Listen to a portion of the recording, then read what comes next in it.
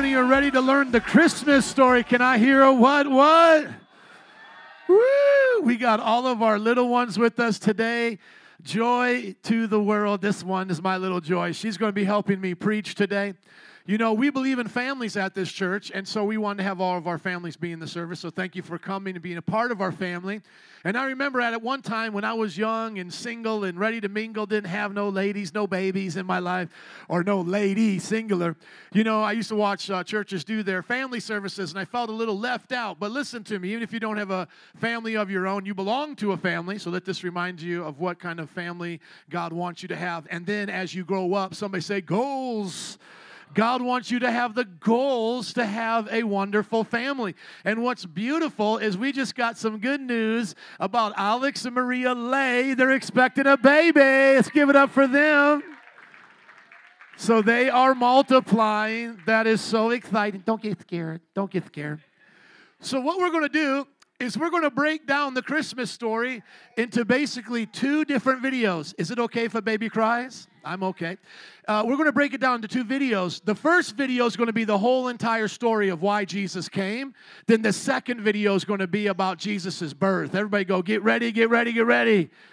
So right in time for you to get a break, we're now going to watch the first one. Let's watch about the big story of why Jesus came. There's this crazy story at the beginning of the Bible. We have Adam and Eve, and they're in the Garden of Eden. And everything in this garden is great. It's exactly as it should be, except there's this one tree that they're told by God not to eat from because it's dangerous and it will kill them. So that's it. Avoid this fruit tree and we're fine. Right, it seems pretty simple. But in this garden, there's a snake, and it starts telling a different story. It says that if you eat of this tree, it's not going to kill you. In fact, it's going to make you become like God. And Adam and Eve, they believe the snake and they eat the fruit. And because of this, the goodness of the garden is tragically lost, and evil and death enters into God's good world. Now, why is there a talking snake in the garden? I mean, this thing is a problem. Yeah, it's very strange. And even more strange is the fact that the Bible doesn't say why or how this thing even got there. It just presents the snake as this creature who's in rebellion against God and that wants to get other people to doubt God's goodness and lead them on a path towards death. And so whatever this snake is, it's the source of evil that pervades our world and our lives, even still today. But there is some hope because right here in the story, God makes this really interesting promise to Adam and Eve. That someone is going to come in the future, a son of Eve. And this guy's going to come and he's going to crush the serpent's head and destroy evil at its source. However, during this battle, the serpent is going to bite this guy's heel. So it's like a mutual destruction. Yeah, it's this very strange but beautiful promise. And it's just left hanging there until the next key moment in the story when God singles out this guy named Abraham and says that through his family, goodness and blessing is going to be restored back to all of the nations of the world. And as we follow this family, we get to one of Abraham's great-grandsons, this guy named Judah. And he receives this promise that a king is going to come from his line and that the whole world's going to follow this king and he's going to bring peace and harmony and there'll be lots of food and wine and milk and vineyards and it's going to be awesome. The first king that we meet from the line of Judah is a guy named King David. And he's a hero. Maybe he is the snake crusher. But it turns out that David is infected with the same evil as the rest of humanity. He never crushes the snake, just the opposite. However, God makes a promise to David that this king is going to eventually come from his line. But as you go on in the story, one by one, each generation of his sons, they're just total chumps. They give in to the snake, they choose evil, they go after money and sex and power and following other gods. Things get so bad that they run the nation of Israel right into the ground, and the big bad empire of Babylon just takes them out. And so now there are no more kings to even fulfill this promise. So it seems like the whole plan is lost. But during these dark days, there's this crazy group of guys called prophets, and they just kept talking about this coming king and reminding us of the promise that he'll come, he'll defeat evil, he'll restore the garden.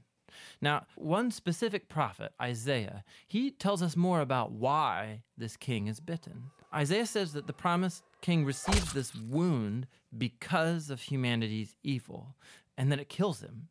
But then all of a sudden he comes back, And Isaiah says it's because he suffered this wound that he can now become a source of healing to other people. But the Old Testament ends, and the snake-crushing king that everyone's been talking about never shows up. And this is why, when the New Testament begins, it introduces us to Jesus of Nazareth, not as some random guy, but as someone who comes to fulfill these specific ancient promises. Yeah, we learn that he's from the line of David, Judah, and Abraham. And he goes around Israel announcing that the goodness of God's kingdom is here, now. And he begins confronting the effects of evil on people by healing them, by forgiving them of their sins and evil. Many people are now believing that this is, in fact, the promised king. But Jesus began telling his closest followers that he was going to become king and bring peace by taking the full effect of humanity's evil into himself. The fatal snake bite wound. Exactly. And so it seems like the serpent wins. And this story actually would be a tragedy except for what happens next. Jesus rises from the dead. And now Jesus has the power over evil and death for himself. And so the rest of the New Testament is then making this claim that Jesus' power over evil and death has now become available to us to begin confronting the effects of evil in our lives. But even still, death and evil are a real problem in our world all around us. And so the story of the Bible ends by describing this future day when Jesus comes back and he finishes the job. He destroys the snake once and for all, and he restores the goodness of the garden here on earth. Everybody say, go Jesus, go Jesus, go. One more time, go Jesus, go Jesus, go. Woo! Now look, we're going to have a little contest. We're going to see who can make more noise, this side or this side, okay? When I say Jesus, y'all say Christ. Saying Jesus, Jesus. All right. Y'all going to do better than that? Y'all better come correct, Steve. When I say holy, y'all say go. Saying holy, holy. Woo! Who got it? That was close. I won't call it. I'll just say it was a tie. But look at the Bible, John 1:1. It talks about the Jesus before the virgin birth. Now, if you don't know what the word virgin means, kids, talk to your parents when you get home. But this is very important to understand. Jesus did not start existing when he came into the manger. Just like when you put on clothes this morning, you didn't start existing, but you put on clothes so you could present yourself today to be with everybody. Jesus existed forever in heaven and then put on flesh to be with us on earth. See, even a lot of adults don't know that. A lot of times people think Jesus was born, literally created on that day. But look at what John 1:1 says. It says, in the beginning was the Word. That's another name for Jesus. Who else can we call Jesus? Everybody say the Word. Okay, so in the beginning was the Word was with God, and the Word was God. Was the Word with God in the beginning? Was Jesus there? Okay, so who are our great-great-great-great-great-great-great-great-great-grandparents? What were their names? Adam and Eve. So was Jesus there with Adam and Eve? Yes, let's keep going. Through him, talking about Jesus, all things were made. Everybody say all. A-L-L spells what? All. Thank you. Through him, all things were made. Without him, nothing was made that has been made. In him was life, and that life was the light of all mankind. So everybody listen, there's not many human races. There's only one human race, and we all come from Adam and Eve. And guess whose image we were made in? Jesus Christ. Isn't that beautiful? So when we learn in this next movie we're about ready to watch about Jesus coming in a manger and doing all of these wonderful things, you know why he's doing that? Because we sinned in the garden when he made us in his image to live with him forever in paradise. So that shows you how awesome Jesus is. So when you see Jesus in a manger, don't just think of like a little baby. Think of your God, God the Son, coming in the flesh to die on the cross for your sins. And so that's why it says in him was life, and that was the light of all mankind. Touch your neighbor, tap him or bump him and say, are you alive today? You up today? Come on, let's go to the next verse. Thank you. It says, the light shines in the darkness, and the darkness has not overcome it. Has anybody here ever been afraid of darkness? Any of you guys ever been afraid of the dark? I used to be afraid of the dark, and guess what? When you turn on the light, does the darkness stay or does it run away? It runs away. Even to this day, evil cannot overcome good. Good overcomes evil. And so guess what? When we see in the beginning God created the heavens and the earth, watch this. Jesus is the light of the world. Do you know that when he said, let there be light, that was before there was a sun? How was there light if there was no sun? Jesus was the light. And then Jesus created the sun, and Jesus created everything else. And when we sinned and brought darkness on the earth, Jesus said, I'm going to come back to this earth as a man, fully God, fully man, and split the darkness and show the light always wins. Are y'all ready for this? Because when we watch this from the book of Luke, this next video, and it talks about Jesus in a manger, don't just think of like, oh, little baby Jesus like you see in these movies. No, think about light coming into darkness. And because he died on the cross for our sins, rose again, like the video showed us, we can have light conquer darkness in our heart. That's why when I was a high school dropout at 18 years old, thinking I was a tough guy doing drugs, tore up from the floor up, needing a checkup from the neck up, you heard me. Jesus came in as light and took away the darkness. I didn't need 12 steps, I needed one step. How many of y'all hearts have been set on fire by Jesus? How many of you have had the light of Christ come in and push away the darkness? So y'all ready for the next video? Everybody tell your neighbor, get ready for this. Thank you. Let's watch it. The Gospel of Luke. Luke investigated many of the earliest eyewitnesses of the life of Jesus and then composed this account. And the story begins up in Jerusalem, the place where Israel's ancient prophets said that God himself would come one day to establish his kingdom over all the earth. In this city is the temple, run by the priests, and one of them, named Zechariah, was working in the temple when he had a vision that freaks him out. An angel appears and says that he and his wife will have a son. What's this all about? Well, Zechariah and his wife, we're told, are very old. They've never been able to have children. And Luke's setting up a parallel here with Abraham and Sarah, the great ancestors of Israel, because they too were very old and could never have kids. Yet God gave them a son, Isaac, which is how the whole story of Israel began. And so Luke's implying here that God's about to do something that significant for this people once again. The angel tells Zechariah to name the son John. And then he says that this son's going to fulfill a promise of Israel's ancient prophets, that somebody would come one day to prepare Israel to meet their God when he arrived to rule in Jerusalem. Because right now, Jerusalem is ruled by the Romans. Yeah, specifically, it's governed by a man named Herod, who's a puppet king under the Roman Empire. And so the Jewish people wanted nothing more than to be free and govern themselves in their own land. So this is shocking news. Everything's going to change. God's on his way. But how is he going to arrive? Well, to find out, Luke takes us out of Jerusalem and then up into a small town in the hills of an out-of-the-way region called Galilee. And there we find a young woman named Maryam, or we call her Mary.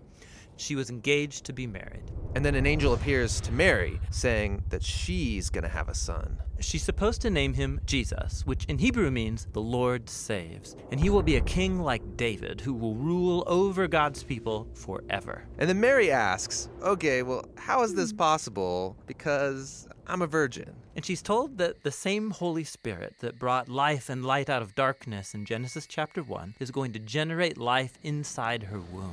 God is about to bind himself to humanity through the conception and the birth of the Messiah. And so Mary goes from some backwoods no-name girl to the future mother of the king? Exactly. In fact, she sings a song about how this reversal of her own social status points to a greater upheaval to come. Through her son, God's going to bring down rulers from their thrones and exalt the poor and the humble. He's going to turn the whole world order upside down. So when Mary was really pregnant, she and her fiancé Joseph had to go down to Bethlehem. Yeah, there was a decree across the Roman Empire about new taxes, and so everybody had to go get registered in the town of their family line. There were so many visitors in Bethlehem, they can't find a guest room. And so the only place they can find is a spot where animals sleep. Now nearby were some shepherds with their flocks, and an angel appears, which of course freaks them out. But they're told to celebrate, because tonight in Bethlehem, a Savior has been born. Yeah, they're told to go and find this baby, and they'll know that it's the Messiah because he's going to be wrapped up and laying in a grimy feeding trough. Yeah, which is pretty gross. Totally. And then these shepherds, who aren't very clean themselves, they go and find the newborn Jesus in this really dingy place, and their minds are blown. They go home wondering what on earth is about to happen. And this is all really strange. I mean, if God's really coming to save the world, this isn't how you would expect him to arrive. Born in an animal shelter to a teenage girl, celebrated by no-name shepherds. Exactly. I mean, everything is backwards in Luke's story, and that's the point. He is showing how God's kingdom was first revealed in these dirty places among the poor, because Jesus is here to bring salvation by turning our world order upside down.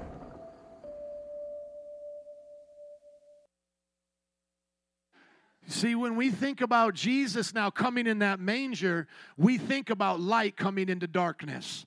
And so here's the idea that all of us Christians are supposed to have today, is that Jesus loved me enough to come and die on the cross for me, that he can live in my heart and turn the darkness into light. I want you to look at this scripture. It says, she will give birth to a son. Who's the one giving birth to a son? What's her name?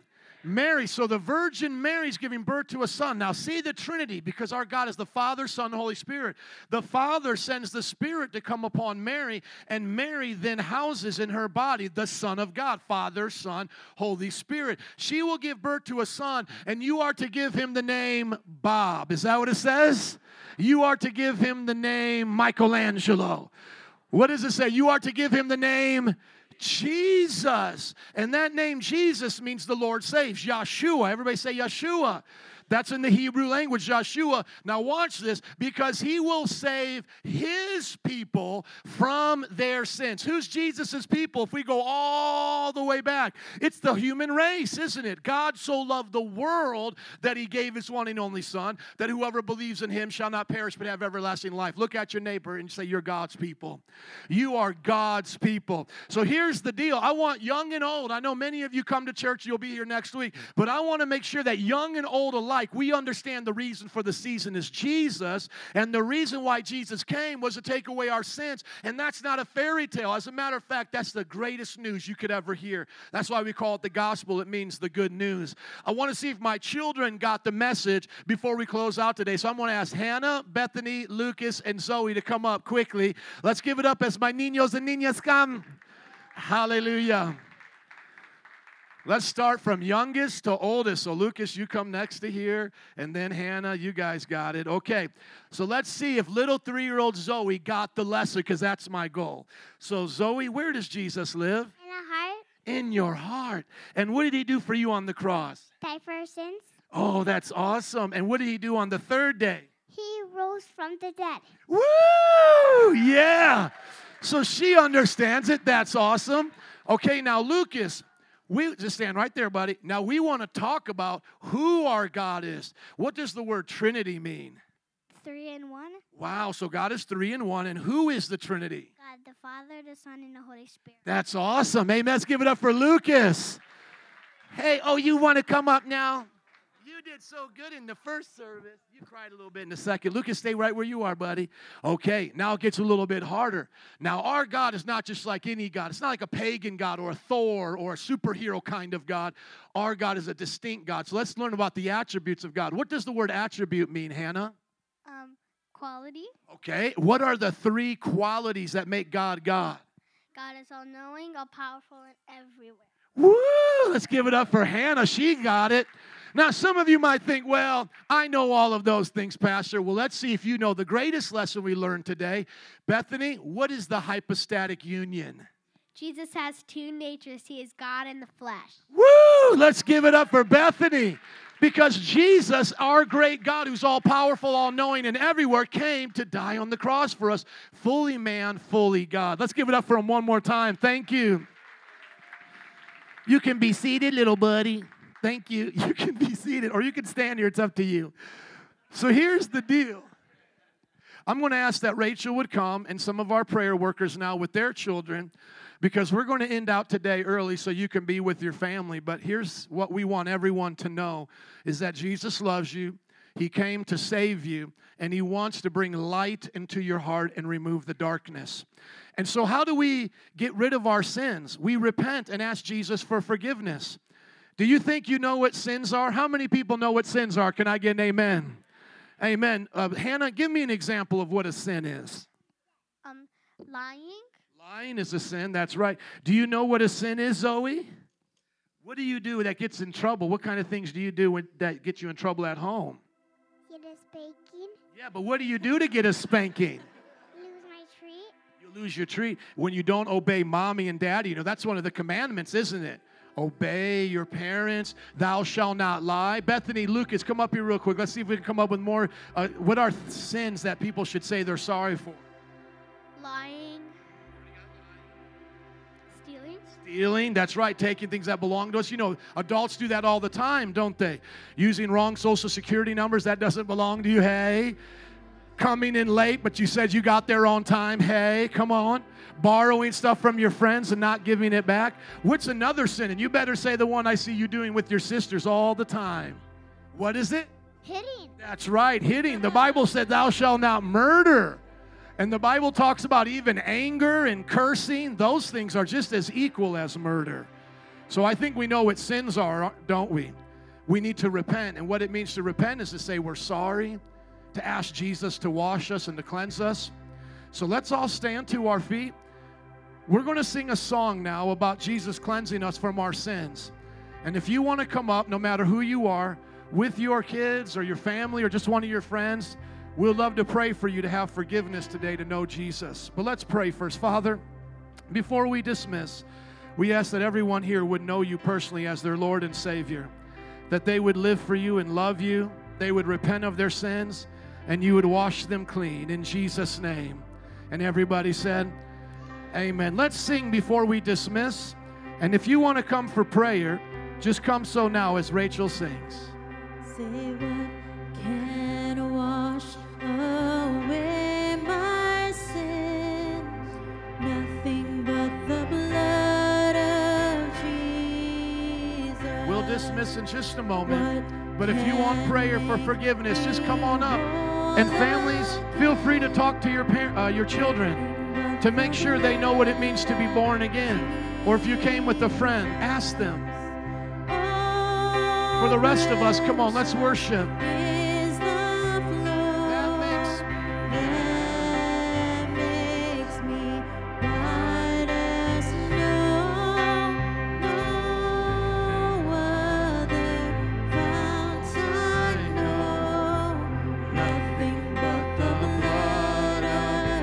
One more time, just giving chance for those who want prayer to come. What can wash away my sin? Nothing but the blood of Jesus.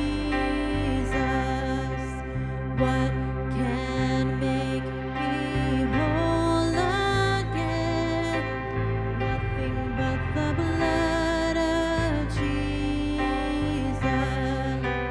Oh, precious is the flow that makes me white as snow. No other fount I know. Nothing but the blood of Jesus. Let's pray together, then we'll dismiss. We have a hot chocolate bar for you to enjoy with your friends and family. But as we get ready to pray to dismiss, if you need prayer for anything at the end of this service, please come up and let us pray for you and your family.